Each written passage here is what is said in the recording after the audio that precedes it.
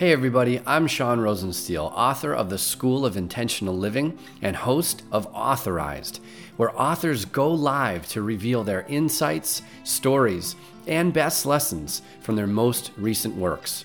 Thanks so much for listening and enjoy this week's episode.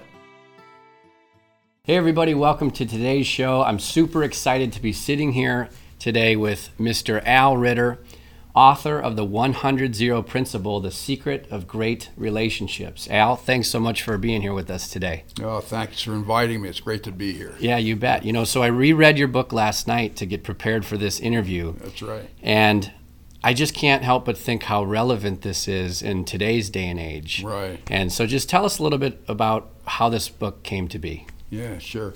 I've been a leadership coach for 25 years. And right at the beginning of that experience, we gave everybody in the room, a business group, a exercise. And I was sitting with my partner, another consultant, and he whispers in my ear, "Al, I want you to remember one thing." And I said, "What?" And he said, relationships are 100-0. They're not 50-50. We've always thought 50-50, right? Yeah. They're 100-0, meaning one person takes 100% responsibility, expecting zero in return. Those are the relationships that really work. Now, when he said that, I didn't even understand it that much. But that's I've been actually having that as a centerpiece of all of my leadership coaching in the last 25 years. Cool. And so the book was a result of, it came out 10 years ago as a result of my coaching and what I've learned myself on how to apply that principle. Wow. So he kind of gave you a label for what it was you were already coaching, right? Yeah. Fascinating. So when he said that, it's really, at first I was a little confused by it because we were so used to saying relationships are 50-50. I'll do my half, you do your half, and the two ends meet in the middle. Yeah. And 50 times 2 means 100, But there's a much better way in all walks of life, and that is one person takes 100% responsibility and see what happens by expecting zero in return. 95% of the time, because I've done this with a lot of different examples, 95% of the time the other person reacts in kind, that is, also takes 100% responsibility. So what you have is a 100-100 relationship where both sides are committed to that relationship. Yeah, it sounds to me it's almost like a give to receive kind of a model. There's reciprocity there, right? Yeah, interesting. Yeah. So can you expand on that? What does that mean to take 100% of the responsibility? What does that mean exactly? It actually really means be decent, be gracious, be kind. Don't get caught up in any negative feeling you have about the person. Just avoid anything negative and just act with decency and kindness to that person. It's really simple. It's not like rocket science or anything. But it's very difficult for some of us to do that because we've got this built up energy of dislike or upset with the person that's been a problem for us, Yeah. But I'll tell you, it doesn't take any particular skill to do it. You just have to remind yourself that what makes the difference in life, in all walks of life, is the relationships we can create, the good relationships. And how do you do that? You speak and think and act in a kind, gentle way. Yeah, one of my greatest mentors, Wayne Dyer, always used to say, "I'd rather be kind than right." You see? Right? Yeah, and that was a good if you're reminder. Right, chances are you could be making the other person wrong, and that's not going to help the relationship. And that's not a win-win. It's not a win-win. Yeah, interesting. So this concept is very simple, right? The 100 principle, but it's not easy. Right. And in the book, you talked about automatic versus creative listening. Right. And we have, we're very quick to judge. We have a tendency, almost like a built-in human nature, to judge someone. So while the principle may be simple, what are some of your recommendations to almost break out of that habit of prejudging or judging someone and be more open about the conversation? Yeah, well, when you do it enough, the 100-0 principle, you don't even have to think much about the negative habit of judgment, because you're going to be so accustomed to just being kind and decent and generous.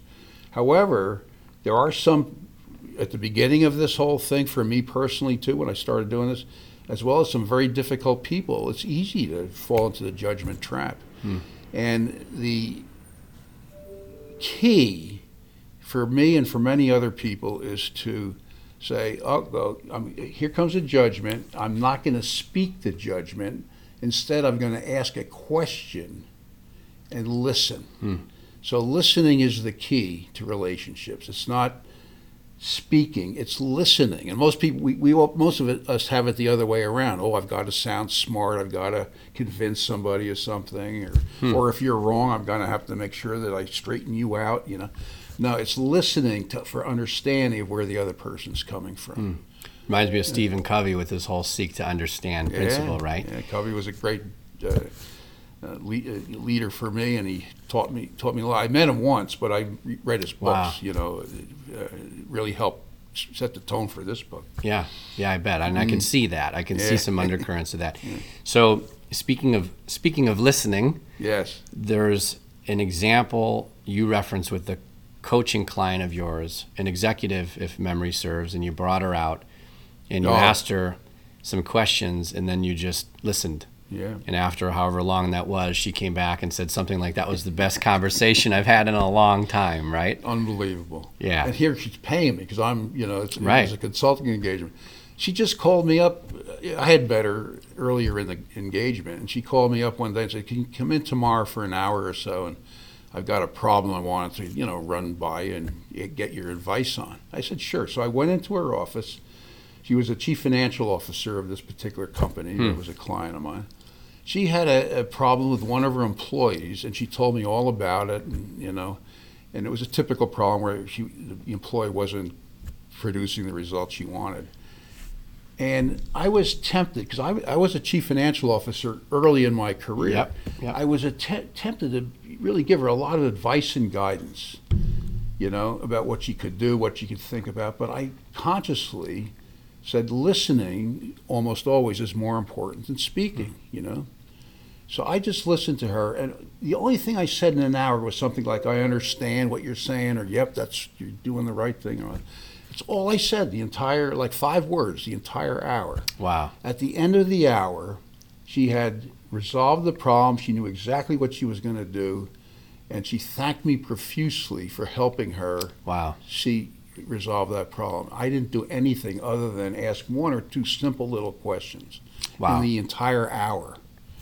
But that's just a great example of how powerful listening is. So what does listening do? Listening is probably the best and single most important way we can show respect for the person we're talking to. I'm listening, I'm asking questions. I did ask her a few questions. Quality questions. But she did 99% of the talking. And isn't that interesting? And she appreciated that way more than if I had done half the talking or even a quarter of the talking. Sure. Yeah. If you look at all of our conversations, very, very few of them are something like that, including me too. I have to keep reminding myself to, listen, emphasize the ears more than the mouth. It's a good thing my wife isn't here on set with us today. What? I have to hold back from problem solving. Oh, yeah. You know what I mean? Because I go right into that mode where Yeah. I just want to fix, Yeah. and she just wants to be heard. I know. And it's typical. yeah, it's not easy. It's again just an old habitual behavior that we have to be aware of and break. And you mentioned in the book, and I've seen this before, but for whatever reason it really jumped out and stuck with me, that listening is one of the most important skills that you can learn. Absolutely. So a lot of strategies and tactics out there, not a lot of people teach how to listen. Right. So I found that interesting. Yeah. And where I actually came up with it, and it's not just me coming up with it, I've read about it, and other leadership coaches have come up with the same conclusion. When you listen, people ask me all the time, well, if all you do is listen now, the person's going to run out of things to tell you. I say, yeah. So you ask questions. You continue to ask questions. So as a great leader, as a great consultant, if I keep asking good questions and getting the other person to talk, they feel good about themselves, that this guy who's asking questions cares enough. Instead of doing all the talking, he wants to hear from me. Sure. You know? So you keep asking questions, you learn more, and importantly, the person feels better about themselves, feels better about the relationship with you, and is going to be a better client. It's going to open up more to you in the future, as in an engagement or just in life in general. Sure. It just makes a huge difference. Now, most of us, and I thought how smart I sounded speaking. Even going into consulting, I got to sound good all the time and be right on top of everything. Nothing wrong with that, but what's way better is to ask good questions. Sure. And get the other person to talk. Yeah, I love that. Yeah. I love that. So I thought I was going to come in here today and ask you about how you sold over 500,000 copies of your book, because as an aspiring author myself, I mean, that's right. If I could reach a quarter of that, I would consider myself a success. But I'm not going to ask you about that. After rereading it last night, I'm more interested in your work with John Wooden, if you wouldn't mind. So can you kind of tell us a little bit about your experience there? And I think something maybe that he mentioned to you through the process kind of validated your whole concept and your whole idea here, right? Oh, yeah. I met John Wooden in 1980, and he was in Chicago anyway. So I played basketball and baseball in college, and one of my coaches that I had maintained a relationship with introduced me to him. And so I sat with John Wooden right in one of the hotels on the main drag in Chicago. And as we sat down, I said something like, after the normal conversation of saying hello, I said, what was the one thing that was the most important thing you did as the coach of UCLA to win 10 national championships? And his answer actually helped change my life. I was already sort of in the direction of what his answer was, but he really reinforced it. His answer was, the most important thing I did was have chemistry, love, and rapport on my team. Amazing. Can you imagine the L word on a college basketball team? Right. Win, achieve. Right? Yeah. And when he said that, a light bulb, but maybe twice in my life I could remember a light bulb going off in my life about something that I just thought was wonderful. That was one of the times. Wow. Now, I carried that I had just started my consulting practice, so I carried that into my consulting practice. To this whole notion of care and concern for other people and expressing decency and kindness and love, And it's not only to the people right in front of you. Like on a basketball team, it's the 10 or 12 players, it's the assistant coaches and the manager and so forth. It's everybody, even indirectly connected with the team, the hot dog vendors in the stadium, the parents that are there to watch the game, even the fans. The athletic administration that supports all the sports in a college, He made sure that he and his players routinely would at least go to these different people, say hello, thank them for what they do, and express appreciation to them. Wow. Isn't that interesting? Wow. And how many, we didn't even think about doing that. I played for the University of Connecticut. We didn't think about doing anything like that. Right, yeah. So that's what John Wooden did, and he's one of my heroes. It's awesome. Yeah. Well, he definitely had that softer approach. Oh, yeah. It's a whole softer approach of caring about other people. Wow. Listening to them, thanking them. Yep. Wow. Yeah. So I'm curious because I think, my reaction as I'm trying to understand this principle, and it's very simple, but as I'm imagining myself apply this, right. I'm thinking there's got to be some limits somewhere here, because I was thinking, well, just for some of the people in my own life, gosh, I could really get taken advantage of. Or, gosh, if I have, like you mentioned an example, if you have an alcoholic daughter, for example, and how difficult that situation is, what are some of the extremes or some of the exceptions to your rule? Yeah.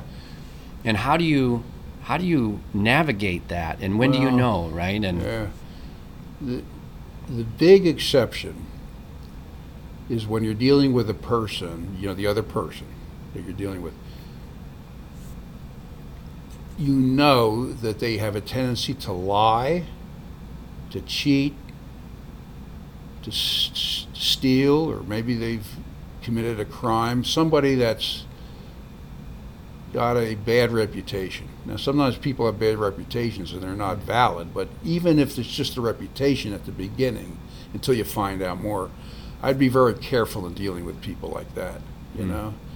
And I got to tell you, I've dealt with thousands of people over the last 25 years.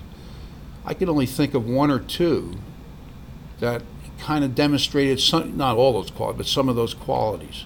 Some leaders I work with, they didn't tell the truth about different things, So remember I said people that law.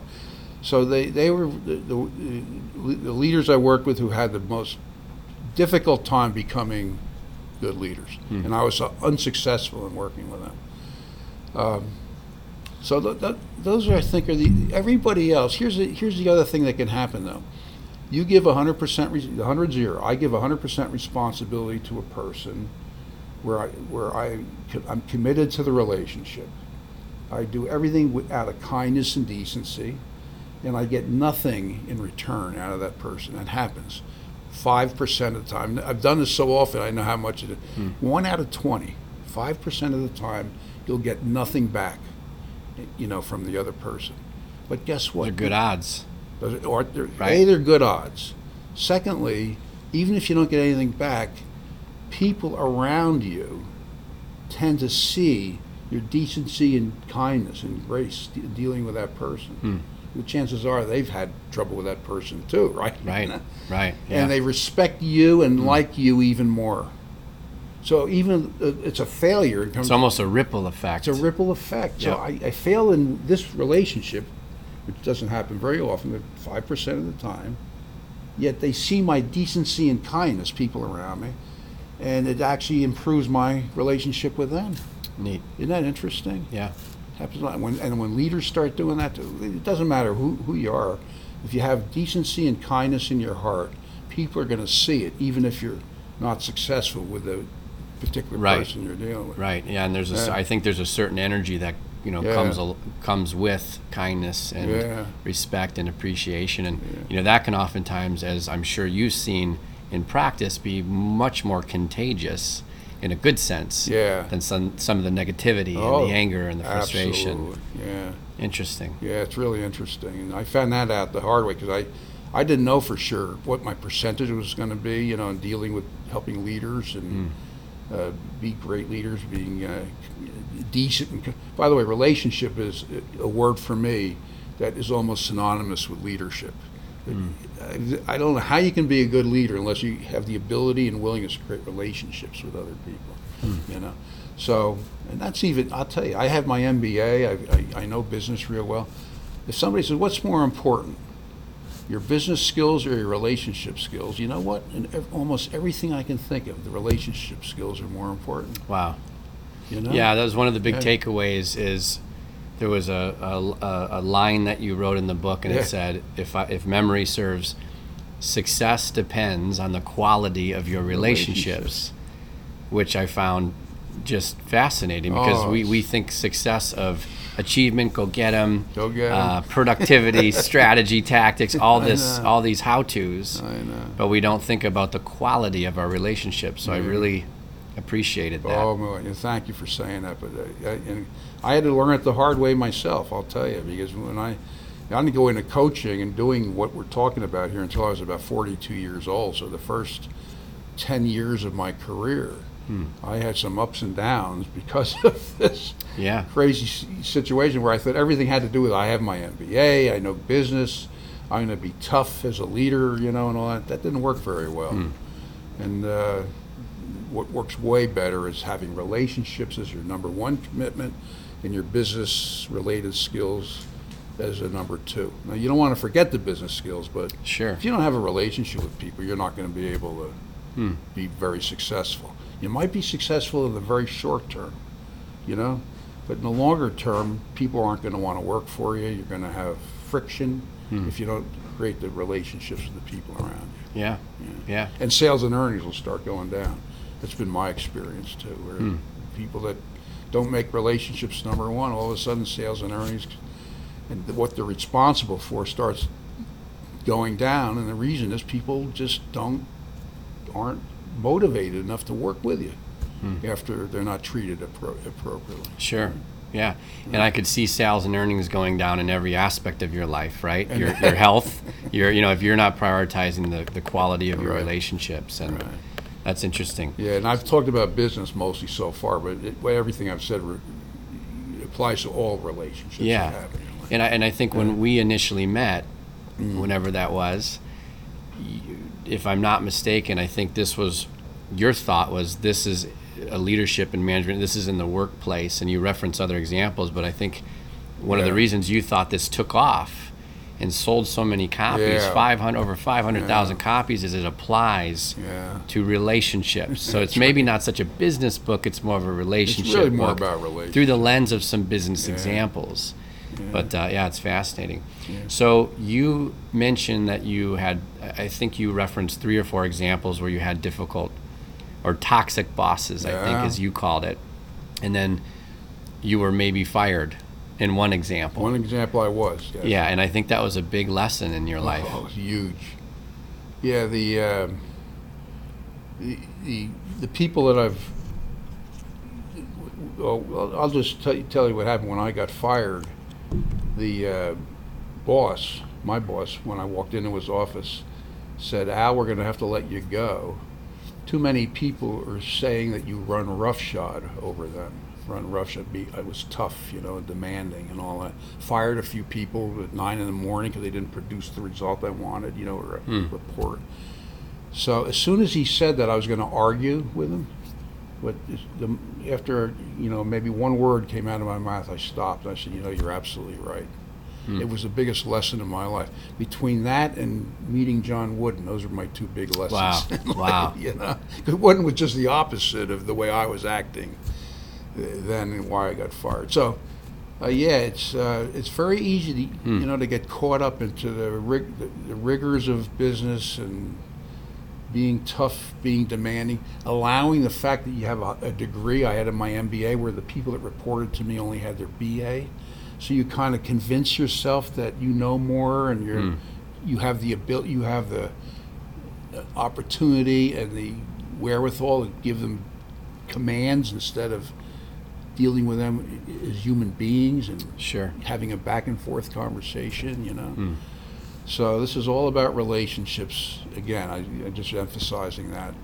Whenever you're tough on people, the chances of the relationship not being hurt is not good. You got to do that. You have to be concerned about relationships even before you're concerned about what they're really holding you accountable for, which is usually sales and earnings or some other measure like that. So, interesting. Yeah. So you talked a little bit about the power of language and how the language we use creates our world, and I think that's a really important point here. Yeah. And going back to the phrase toxic bosses, sometimes when, like if I say, gosh, I'm just so pissed off, that's the feeling that I'm embodying at the time. But if I use a different set of words like, oh, I'm peeved at something or whatever else. You had a quote in here from Tony Robbins, right? And Tony Robbins has done a lot for me, and he's taught me the power of language. So I appreciate it, and it resonated with me. But you mentioned something about when we say my boss is toxic, that compels us to act certain ways because we have already defined the outcomes. We've already made those outcomes a reality. And we wanted to shift that language from toxic boss to maybe difficult boss.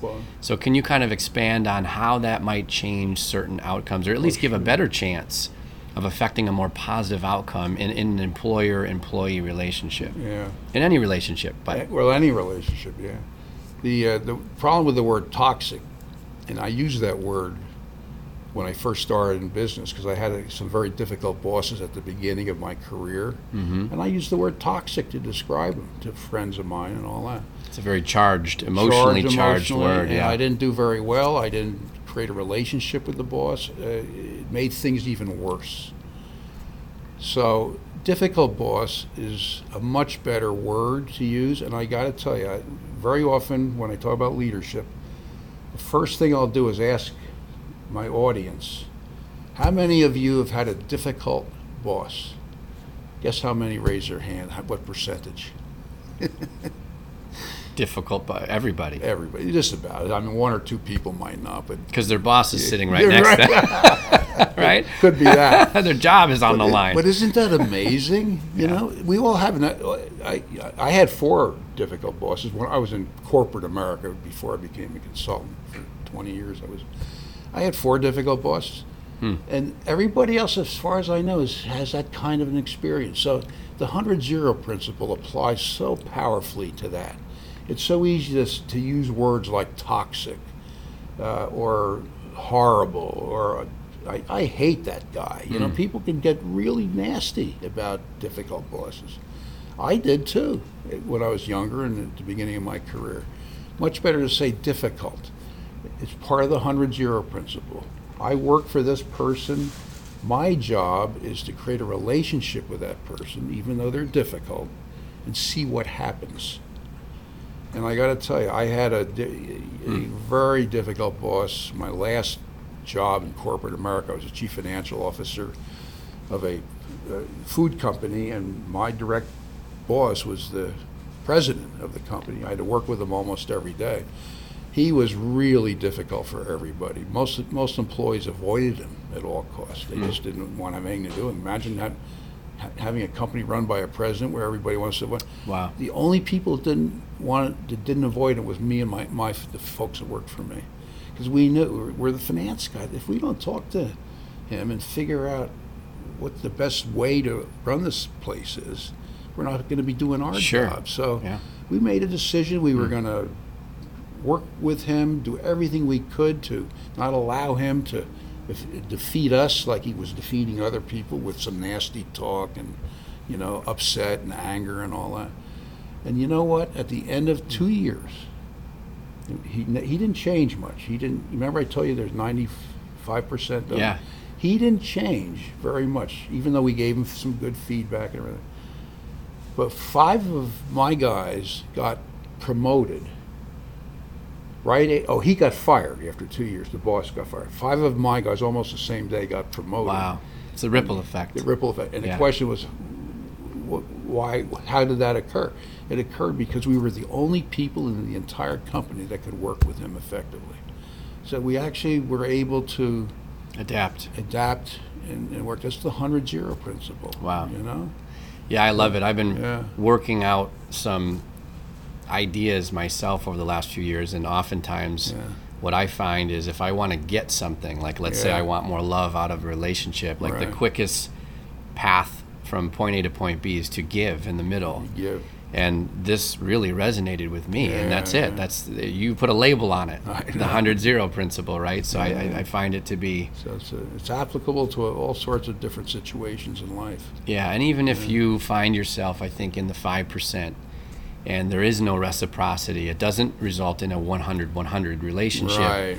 You can sleep well and you can feel good about your behavior and your actions, and know that you came from a place of kindness and love, and I think that's really important. Really interesting, Yeah. So that's another example of where the other person doesn't change, but you still were able to accomplish things that you otherwise wouldn't have if you had gotten it. Right. What most people were so scared of that boss that they avoided him, and these people were direct reports of the boss. Yeah, how does that work? How effective is that setup, right? Yeah. And so that's just an example. Now, some bosses do go way over the edge where it's, you know, actually in his case even, we were surprised that he lasted 2 years because of how difficult he was to work with, you know. Wow. But he lasted 2 years. We did pretty good. I mean, you know, we did all our work real well, helped him, and he did have skills in some of the functional areas of business, so that's why he was able to survive for 2 years. Sure. You know? So, yeah. But it was a real interesting thing. But once again, it's the 100-0 principle. When you take 100% responsibility, you're actually creating kindness and decency, which affects you as much as it affects the other person, Sure. typically. Sure. So you feel better about yourself. Too, Yeah. you know? Yeah, exactly. So, You sprinkled in a handful of your personal stories, and I wish Yeah. I would have seen more of those, so I'm going to get another one now if I have your permission. Sure. You wrote about your wife, Barbara, Yeah. and you mentioned that she taught you like unconditional acceptance. Right. So, unconditional love, we're familiar Yeah, with yeah. what that is, what Yeah. that looks like. But I found that interesting and neat. Unconditional acceptance. Right. So explain a little bit more about that. Well, much of that came before she and I got married. I happened to date her. We dated for about 3 years, and I met all of her roommates. She was a flight attendant with about 5 other flight attendant roommates. And I met all of them, and they used to talk to me and say, Barbara is the person that holds all of us together. The 5 roommates. I said, well, tell me more about it. And she says she just sees the good in people. She doesn't she doesn't get caught up in any of the aggravating things some of the girls were doing with each other, And she just helps all of us accept each other better. Wow. By just being kind and decent. So that was it's probably one of the reasons. I mean, I saw that too. She was kind and decent to me and other people too. But that was a demonstration of the 100-0 principle, because it's always easy. If you have 5 roommates, I guarantee you, if somebody said, well, tell me something negative about each one, it'd take you a couple seconds. Yeah. Yeah. But if you catch yourself and you say, hey, I'm a 100-0 type person, I'm going to just be kind and decent and not get all into that. It rubbed off on all the other roommates, and they had 5 or 6, I think it was 6 total women living together that just loved each other and worked together beautifully. Worked together beautifully on flights, and worked together as living, roommates. Wow. And Barbara's, they'll tell you if they were here right now, they said Barbara's the one that did it. Cool. Isn't that interesting? It is. Yeah. It is. So it probably helped our marriage too, because she brought those same qualities to our marriage. Well, you mentioned you may have had a few annoying tendencies And along the way. That's what I really wanted to hear about, but we won't put you on the spot. We've all got them, right? Oh, so, I'm sure we do. Yeah, I know. So I can't help but think, given the times we're living in right now, how helpful this principle is. Oh boy. Considering all the polarization and so many of us are so divided right now. So can you speak to a little bit about that, and maybe how this idea of the 100-0 principle might be able to, bridge some gaps with communication and different sides and. Yeah. That's a great question. I'm going to make sure I don't talk about it for 20 minutes. I've given speeches on the 100-0 principle, which I mentioned a few minutes ago. And usually the first hand that goes up isn't necessarily about what we've talked about so far, marriage and difficult bosses and coworkers and things like that. It's about some big world problem. And lately, it's, as we all know, it's been the black versus white issue. Yep. I've got 39 written on a piece of paper, 39 issues going on in the world right now where the 100-0 principle could apply. Wow. And maybe be effective. So just take Republicans versus Democrats. They go. I've been in Congress, so I know what's going. They don't even say good morning to each other. It's like this. Yeah. Wow. See how the 100-0 could actually apply there, where you just say, wait a minute, I'm going to create a relationship with this person, even though they're different than me, and see what happens. Take responsibility. So that's just one, and there's way more others. I mean, just black versus white, we just mentioned, Congress, the different party, the Democrat versus Republican, gay versus straight, Israeli Palestinian. Yep. If you think about it enough, you'll get. I came up with Bears versus Packers. It's almost everything. Cowboys versus Giants. Men versus women, which you talk about. That's right. Yeah. No, it's serious. It is. It's this principle applies to many of life's really big issues and problems. So if I had to write the book again, and I still may do this, if I rewrote the book now, I would have more of these big life problems in there. Wow. And there's a few I've mentioned, but mostly it was more interpersonal relationships that we've already talked about. Well, I think the challenge, I would imagine, is to find it in yourself to be the exception and to just be that first domino and exhibit the 100-0 principle. That's and right. you know, if nothing else, if there's no movement from the other side, Right. the good news is there's that ripple effect. There's a ripple effect Right. anyway, As a secondary benefit Yeah. to the principle. So And that's only going to happen about 5% of the time, where you're not going to get response from the other person that's favorable. yeah, wow. So it's a really good success rate for this thing. Yeah. Even between Republicans and Democrats, I would predict, because over the years I've met them, and whenever I mention the 100-0, they say, "Oh boy, we can do that," you know. Sure. There's no risk to it. So when you're kind and decent, you're not going to Yeah. be taking much of a risk. You know? Yeah, well said. Yeah. Well, before this interview gets too messy, before we go too far down the rabbit hole, I thank you again for being on the show. This was a blast. It always is. Where can we find you? Where can we get the book? How do we find you? Well, the book is in Amazon, Okay. so it's easy just to get it there. You have to spell it out 100/0. You know, the 100-0 principle. So spell that out, and then also through my website, it's the RitterConsultingGroup.com. Awesome. RitterConsultingGroup.com. You can order the book from there. Awesome. Probably easier to go through Amazon because it's more direct, you know. Yeah, perfect. To get the book. So if there's one takeaway or one message you'd like for listeners and viewers to take back with them today, what might that be?